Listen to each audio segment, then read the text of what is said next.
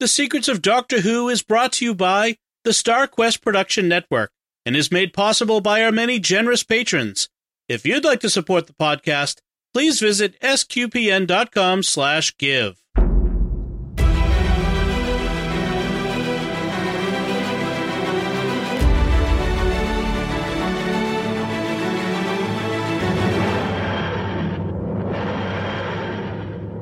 You're listening to The Secrets of Doctor Who, where we discuss everything about the hit BBC series Doctor Who. And today we're discussing, Kill the Moon. The 12th Doctor story. I'm Dom Bettinelli, and joining me today on the panel are Jimmy Aiken. Hey, Jimmy. Howdy, Dom. And Father Corey Stika. Hi, Father Corey. Hi, Dom.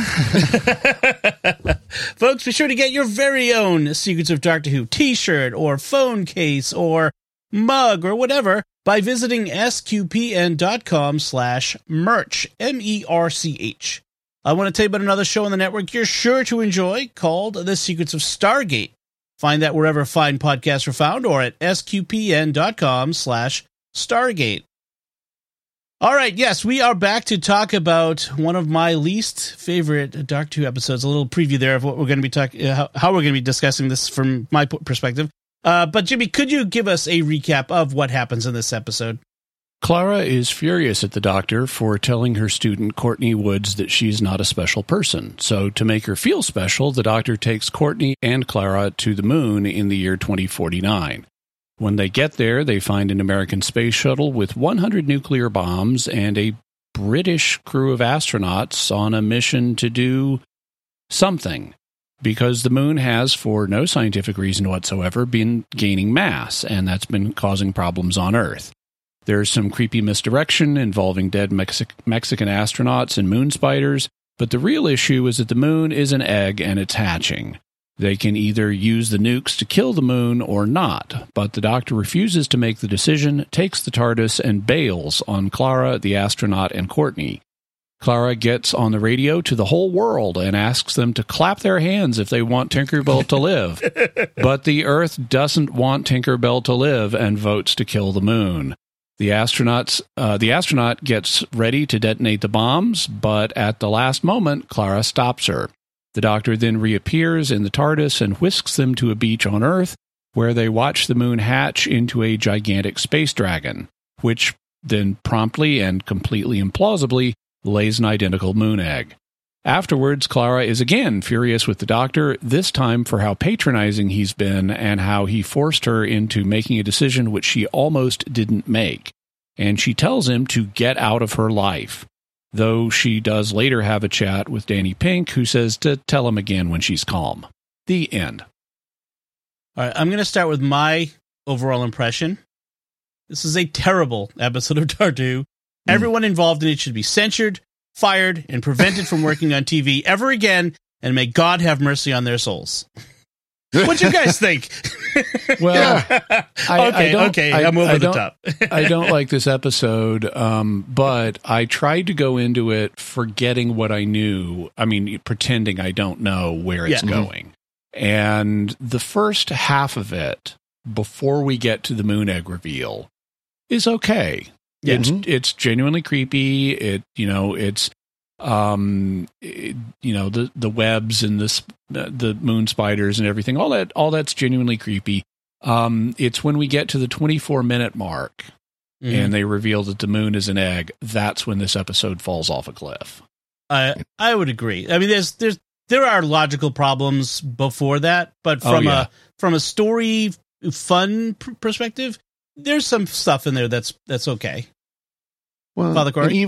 I'm very much in agreement with Jimmy on that. And we've seen stories in Doctor Who where, the center of the Earth is actually a spaceship that created all the material onto it to create the planet. It was formed around this spaceship, and stuff like that. So, I mean, that's nothing unusual. But yeah, the idea that the moon has been sitting there for hundreds of millions of years as an egg. Billions. I mean, billions. The Doctor says 100 million, which is like, okay, no, it's billions, because the way the moon really formed in the real world, at least according to our best information, is that the Earth was originally a much smaller planet, and it got struck by a Mars-sized body called Theia, which then fragmented it all and spun off the moon. Mm-hmm. And so that's like 4.5 billion years ago. Right. So it co-formed with the Earth. Exactly. But I mean, either way, the fact that it's been sitting there for that long, and only now in 2049 is it going to hatch. Conveniently. And then, like you said, it produces another moon that's exactly identical size and everything. And so it's just that it's just implausible. And although for me, the part where it really went downhill was we've got to make a choice, kill it or not. And the doctor says, oh, by the way, ciao. Yes. And jumps out of there. Yeah, for the first time ever. Yeah. I mean, how many times has he made major choices for humanity and thought nothing of doing it? Right. So that's the point where, for me, it was just like, okay, this is where it hit rock bottom. The moon egg thing is like, okay, fine, whatever. The point where the doctor is like, now Clara, I'm going to make you make this decision for all of humanity. Have a good day. And let's get to that. I kind of want to, I have a science rant. Yeah, okay. You can do that too. Yeah, we can do that too. Do you want to do a science rant up front, or you want it as we go? Well, let me do a science rant up front, and anything I miss, I'll bring up as we go. Okay. So the idea, apparently completely implausibly, because they've had contact with they had aliens smashing into London in the first season of the revived Doctor Who publicly, even though, aliens, we've had repeated alien invasions in Doctor Who of contemporary Earth in the last few years, and somehow they decide to cancel the space program and stop going into space, even though aliens are out there to invade. That's crazy. Yeah. But they've done that so they've scrapped, all the nations of the world have scrapped their space programs, apparently. So we've got a disused American shuttle with a group of disused British astronauts on it, and a bunch of nukes, which apparently these are the last nukes on Earth, we're told. And they've sent them to the moon because there have been massive tidal waves, like all over the place on Earth at once. And we're told that the reason for that is that the moon has been gaining in mass. Okay, eggs hatching don't gain mass. Right? That's why they're eggs. They've got a shell around them to protect. I mean, maybe there's a little bit of gas exchange going on, but the reason you have an egg is that it carries all of the nutrients the baby organism is going to need inside the egg, and that's what the baby organism inside eats. So you don't have eggs gaining or losing mass. It just transforms the mass from, say, the albumin protein in the egg white into the proteins in the body of the baby organism. Yep. So it eggs just convert mass. They don't gain or lose it. So that's huge science howler number one. Right. Science howler number two. Even if eggs did gain mass, where is it coming from? The moon is in a vacuum. Right. Yep. You're not gonna be picking up appreciable mass from an occasional meteorite that hits. Thirdly, we're told that the moon has gained 1.3 billion tons in mass. That's all. That's nothing. 1.3 billion. Okay, so that's effectively 10 to the 9th tons. You know what the mass of the moon is? 10 to the 20 tons. So It's 11 orders of magnitude bigger. This is 1/100 billionth or 1 billionth of a percent. 1 billionth of a percent of the mass of the moon is how much its mass is increased. And that's causing amazing tidal waves on Earth? I don't think so. The moon increases by 1 billionth of a percent in mass, and that's a science disaster? That makes no sense at all. That's like gaining 3 molecules of weight in an average human being, right? I mean, that's tiny. Yeah, exactly. So if you're going to do stupid science, don't put numbers on it that make you more stupid. Just say you've been gaining in mass. And then at the end, they make it sound like that the creature in the moon, it looks kind of like a space dragon and kind of like a space butterfly, but they make it sound like it's the increased mass. Mm-hmm. And well, if that were true, then you'd still have all the rest of the mass of the moon shattered. Mm-hmm. And that would pummel Earth and end life on it. Instead, they make it, the doctor says, oh yeah, and the shell disintegrates harmlessly. No, I don't care if that creature was 99% of the mass of the moon, that 1% shell is going to destroy life on Earth. Even if it disintegrates into grains. Exactly. It's nuclear winter at best. Right. So, and then just laying an identical moon egg is out of nowhere with equal mass to the original moon. It's just so stupid scientifically. Right. Yeah. And I'm sure when they talked about going back to the first point about the baby dragon inside the egg gaining mass, they're thinking like a mammalian infant or baby in the womb that does gain mass because they get the nutrients from the mother. Yeah, as the mother eats and continues to bring in new nutrients into the system. That's why we aren't born in eggs. Yep. Yeah. So I mean, it's clear first of all, it was written by people who have never done things like farm chickens, because they would know that's ridiculous to even think of an egg doing that if they actually seen like a chicken go through its biological process. Right. I mean, so. Yep. So there's lots more, folks. So stick around. We got science issues. We got moral issues. We've got, I mean, we got them all. Right. So, the structure of the show is we start at the end with the usual post teaser, back to the beginning thing. We start, the teaser is the drama at the end. Then we go 12 hours later, whatever it is, just like all mediocre TV episodes do. Mm-hmm. Well, I don't have a problem. So this literarily, this is known as an analeptic anachronism. Yeah, and it's a flash forward. And I don't have a problem with analeptic anachronisms. It's just this one's cheesy. Yeah, because you've got Clara talking to the Earth. She's talking to the camera. And she's saying, we've got 45 minutes. We've got a huge decision to make. And the man who normally helps is gone. And I don't think he's coming back. So that's meant to convey the drama of the situation to us. That they've got 45 minutes. It's an important decision of some kind. The doctor has gone. And Clara doesn't think the doctor is coming back, which he doesn't for the decision, though. Of course, we know he's going to come back for the show. Yeah. And it's just cheesy. My problem is when this device is used, it's often used to build in drama that the writer couldn't build in normally in the usual way, and so it's often used to artificially amp up drama, and that's really how I feel like they're doing it here. Is they're trying to artificially amp up this drama. The doctor, where does he go, and what kind of decision? And so we have to wait to find that out. They also do a fake out later in the episode where the doctor hops into a hole in the moon's surface, and Clara says, "Ooh, and I don't know if he's coming back." And you're thinking, "Oh, that's how he exits." No. He's going to exit later.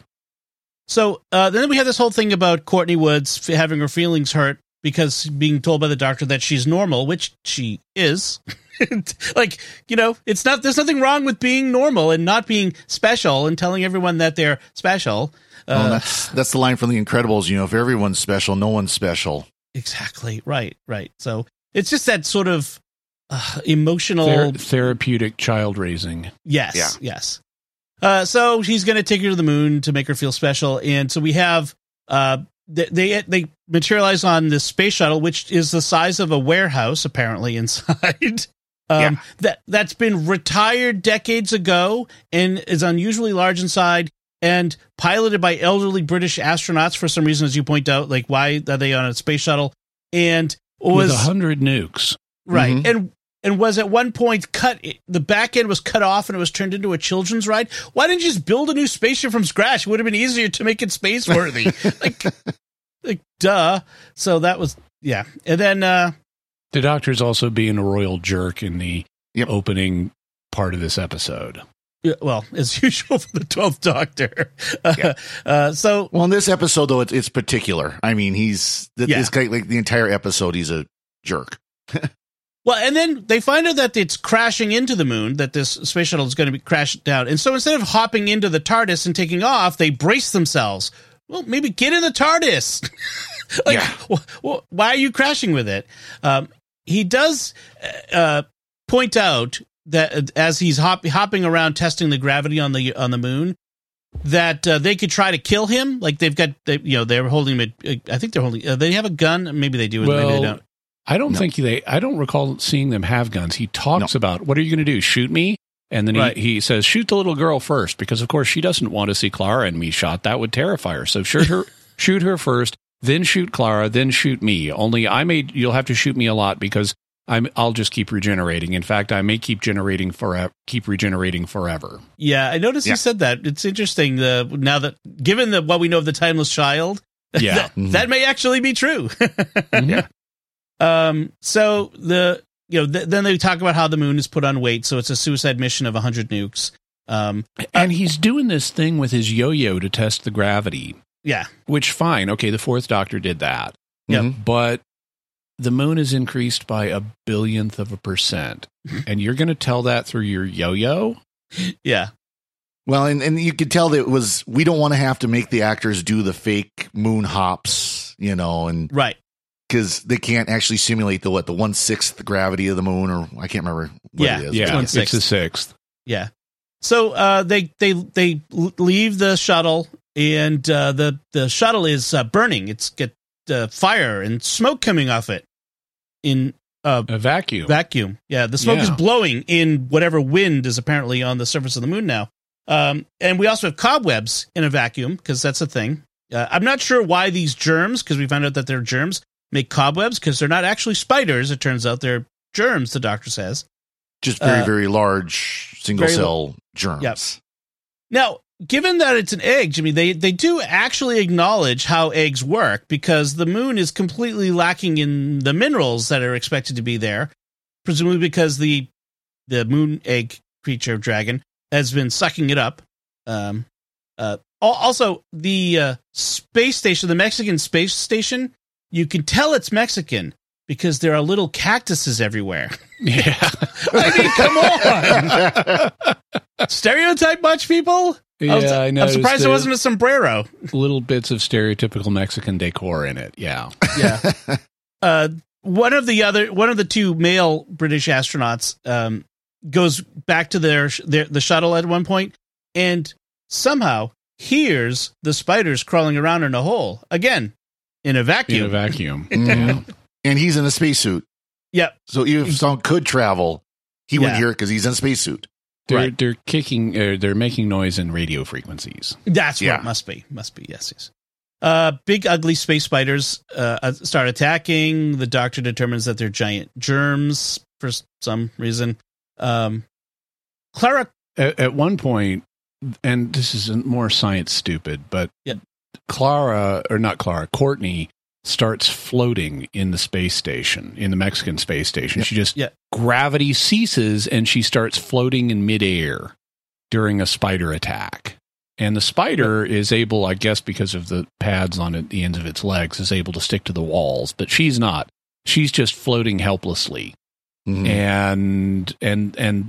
And this is apparently because of the baby dragon in the moon shifting around. No, that's not how it works. That's not how gravity works. Right. Also, she kills it by spraying disinfectant at it. Because she had thrown up at the end of the previous episode. The Doctor had taken Courtney into space to show her space as a reward for helping out, and she got sick. And we don't see her throw up, but we infer it. And at the beginning of this episode, she's got like Windex and she's cleaning up the mess she made. So she still has the Windex on her. She sprays the spider with that, and it kills 99% of germs, we're told, and so it killed the germ spider, including alien space germs. Yeah. Clara does well, and that's not completely implausible. I mean, the way disinfectants work, they do tend to I mean, like a lot of them will rupture the outer membrane on a germ, in which case you'd have a big thing of spider goop there. Now that would have been fun to see. You spray it and the thing explodes. But they've done that before. Yes, they have. Clara does call out the obvious, which is we know that the moon doesn't blow up in 2049 because we've seen it in the future. Oh, the Doctor has a companion from the moon in the future. Right. Zoe Harriet is from a moon base. I mean, the Doctor goes to the moon several times. You can see the moon base and the second Doctor goes to, over and over again. So why Clara? It's this thing that we probably should be pointing out more often in Doctor Who stories, which is the Earth. Obviously, the Earth doesn't get destroyed in this thing because we've seen the Earth a million years in the future, or what have you. And so the Doctor comes out with his explanation, which I'm not sure. I don't know. What do you guys think of this explanation? Because the Doctor says he doesn't know what's happened to the moon because it hasn't been decided yet. This is where it gets decided. In which time is in flux, I guess. Yeah. So they've kind of made this thing where the Doctor can see all time and space, and that goes back to the Ninth Doctor, that they really kind of, I can see all things. I can feel the Earth spin and all that whole line with Rose. And all of a sudden now he's got gray areas that are like static if there's a major decision that needs to be made. And I would assume he can see what happened after the decision, but he can't actually see the decision. Yeah, he says they're like gray spots, and they're sort of, I guess, the opposite of fixed points. Mm-hmm. When he knows, okay, this has to happen, it has to happen this way, there's nothing I can do about it or it's going to cause a paradox, is a fixed point. But then he also occasionally has places which he could just be explained in terms of, I just have never studied this. Mm-hmm. But here they're going for a more mystical explanation. So it's like, I've got a gray patch. There's something undecided here. I can't see I can't see what's going to happen.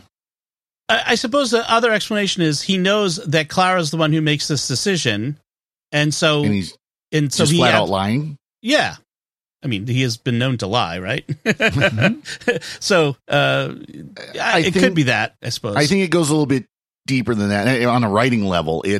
I think they kind of realize they've put themselves in a fixed point of time by even having the concept of a fixed point in time.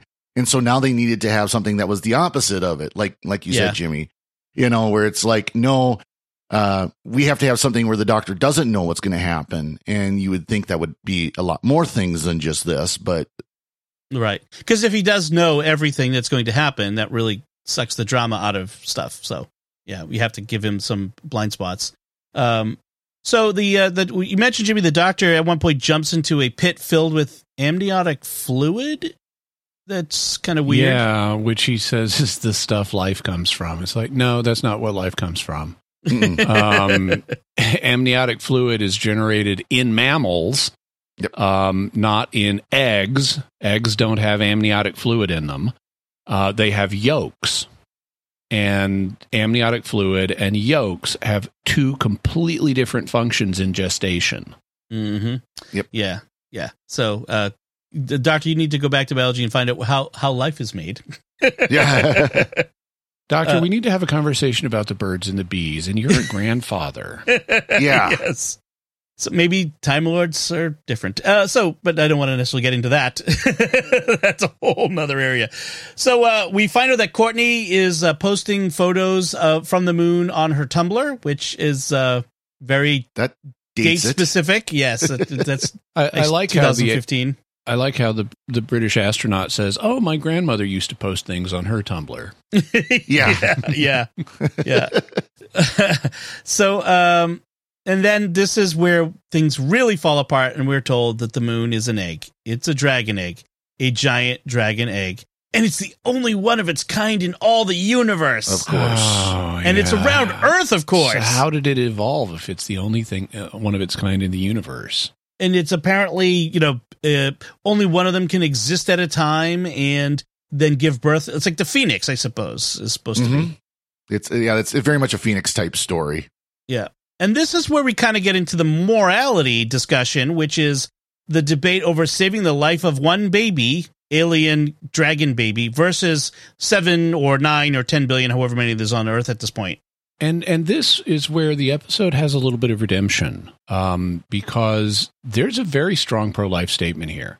Mm-hmm. This is not just it's science stupid as heck, but this is about an abortion.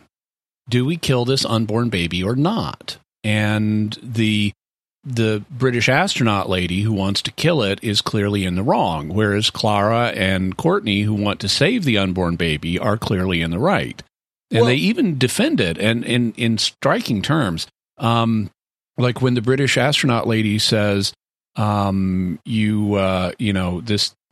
thing is harming us, Clara comes back with, you can't blame your baby for kicking. Mm-hmm. Right. I kind of want to dispute that just a little bit, because if this is a big dumb chicken, then clearly you kill the chicken to save 9 billion people. Well, and that's what they don't end up exploring, really, is this thing. Now, instead of debating, is this thing something that would have a right to life, they fuzz over that issue with it's one of a kind. So we should keep it for scientific reasons. Or they're not really even thinking it through that far. But I do have to give the show props. Yeah. For they're trying to do a pro-life plot here.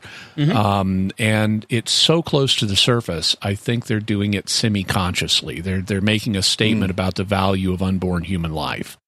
It is vastly different than, say, than what television was like. TV is much more pro-life now than it was decades ago. Like in the 1970s, there was an episode of Maude. Maude was a very popular show at the time, starring Bea Arthur, who was she was playing a flaming, political liberal, and she has an abortion. Mm-hmm. She's like in her 40s or something, and she gets pregnant by her husband and has an abortion, and it's treated as her right as a woman to do that, and it's horrific. And today you would not have that. People today sympathize with unborn babies on screen, and that's what we have going on here. Yeah. I see that point, but yes, I agree. But that doesn't mean the episode is any good. It just means that its heart is in the right place. There's one or two good things about it. Right. I just feel like I agree with you that they're making a pro-life statement, but they're not really. They didn't really address the chicken in the room, which is that is it a sentient life? If the last dodo on Earth, if it's the choice from the last dodo on Earth in all of human lives, the dodo dies. Like, I mean, that's not even a question. So clone it later if you want. Right. So it just, if they're going to make this argument, they had to do. I think they should have done a better job. And I applaud the attempt to talk about the value of life. I'm not quite sure, as you are, that they're making an argument for human life so much as it's a save the endangered species sort of argument. But that you could go either way. It's not clear. They talk about it as a baby, and they even compare it to your baby. You can't blame your baby for kicking. I guess, yeah. Well, this is about when the doctor just says he's not going to do anything.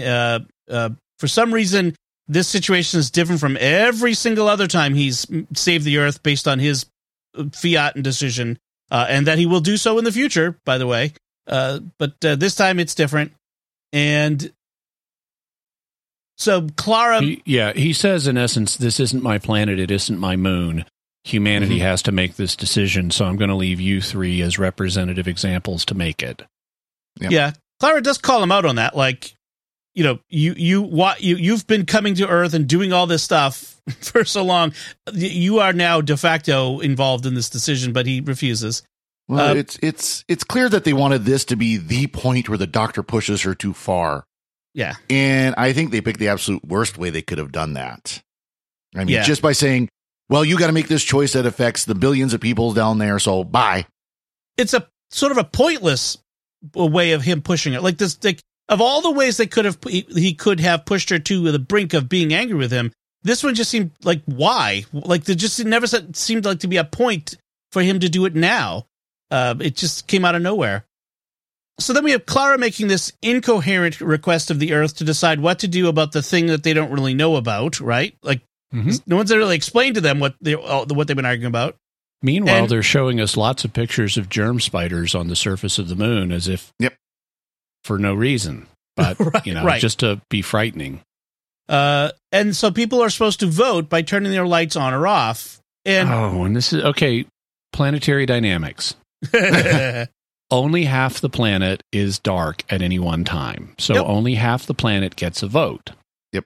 If you're on the moon, you can only see part of the dark part of the planet. So basically, Western Europe and North America get to vote in this election and nobody else. Well, North Korea votes no anyway, so, right? Because North Korea is always dark.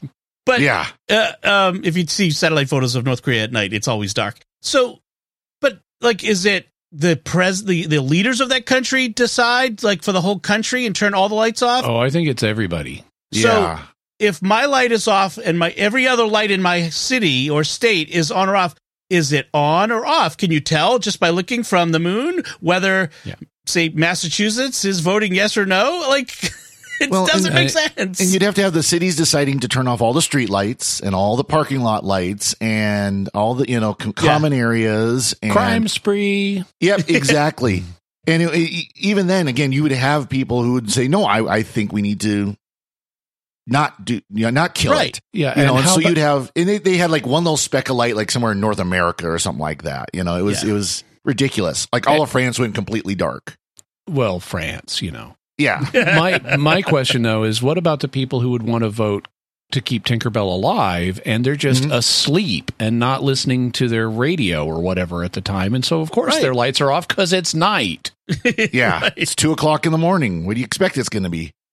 And like, how long is this? Are people given to decide? We know how elections and decisions are made here on Earth. Like, come on. Yeah. Like, it's they got 45 minutes to make the decision. Yeah. Anyway, the world votes to kill the moon egg baby. And then, of course, Clara just throws that out the window. Because as the astronaut tells us, it's an exoparasite.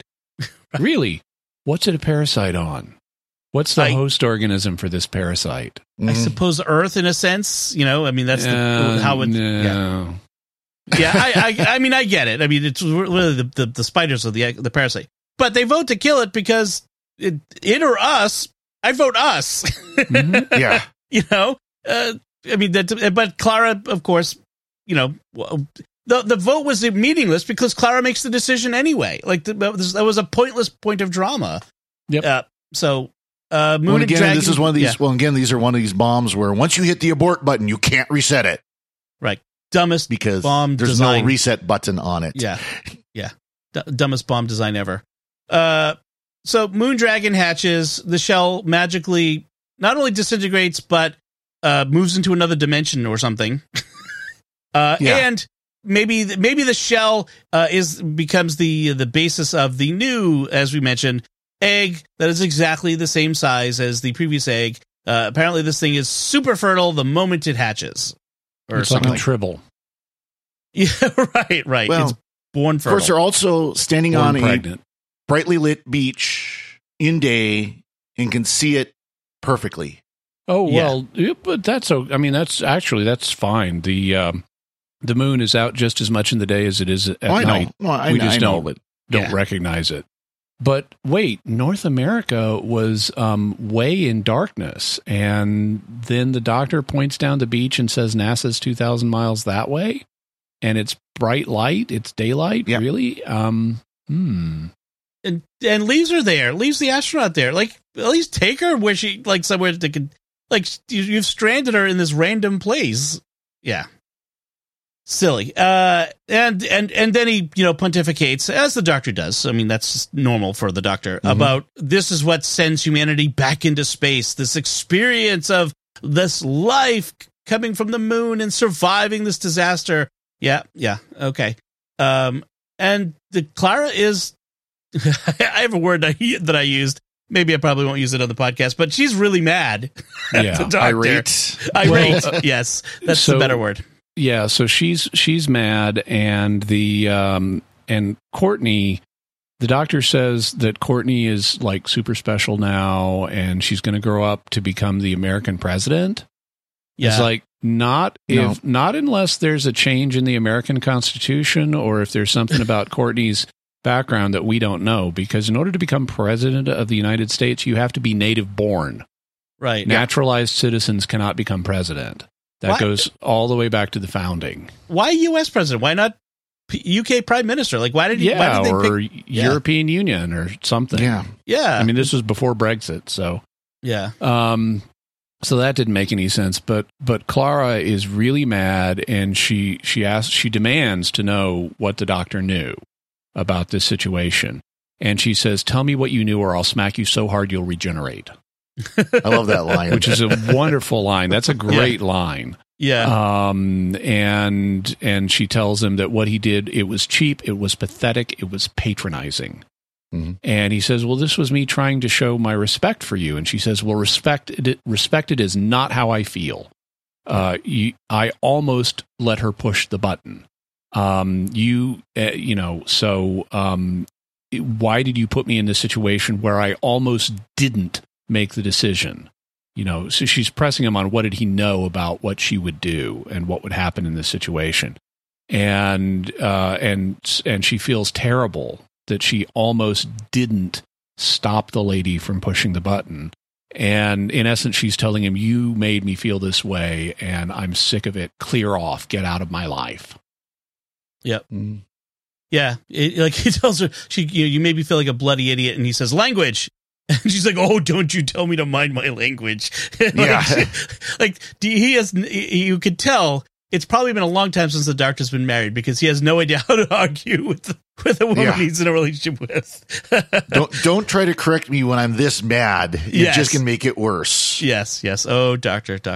So she tells her to leave, go away. I don't want you to come back, which that's, there are times when the doctor would have done that, which is kind of, interesting that he doesn't at this point.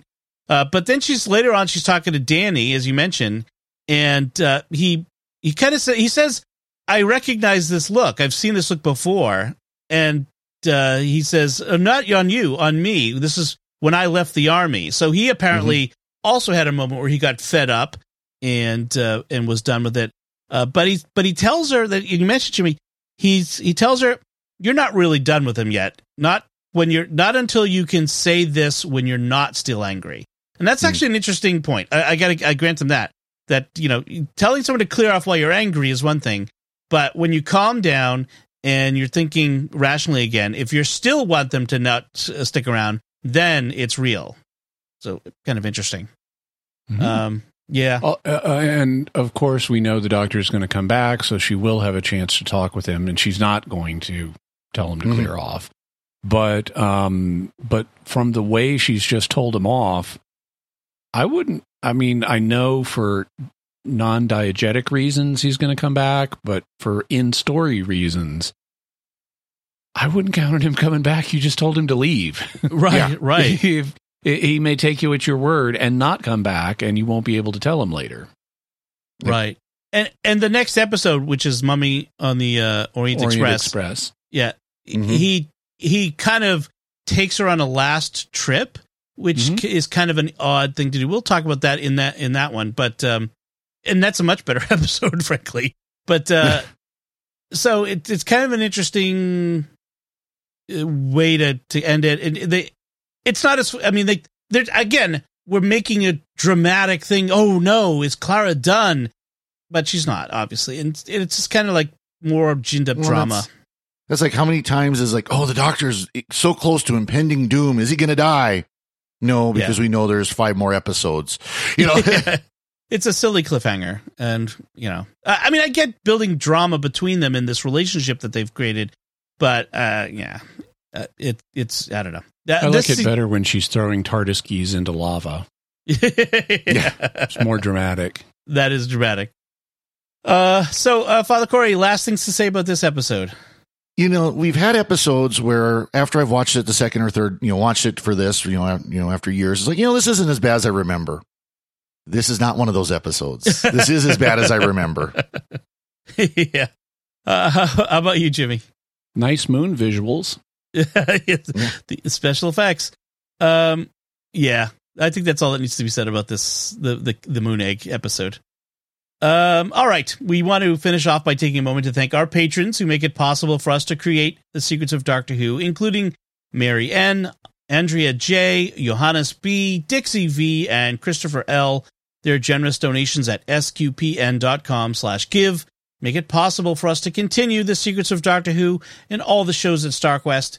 You can join them by visiting sqpn.com/give. And we'd also like to thank Victor Lambs, who edited this episode. That's it from us. We'd love to hear what you think of Kill the Moon. Let us know by commenting on the show at sqpn.com or the Secrets of Doctor Who Facebook page, or send an email to drwho@sqpn.com, or visit the StarQuest Discord community at sqpn.com/discord. We'll be back next time when we'll be discussing the second Doctor story, Fury from the Deep. Until then, Father Corey Stika, thank you for joining me and sharing The Secrets of Doctor Who. Well, thank you, Dom. Jimmy Aiken, thank you as well. Tell me what you knew or I'll slap you so hard you'll regenerate. And once again, I'm Dom Bettinelli. Thank you for listening to The Secrets of Doctor Who on StarQuest. And finally, don't make me watch this again. Please.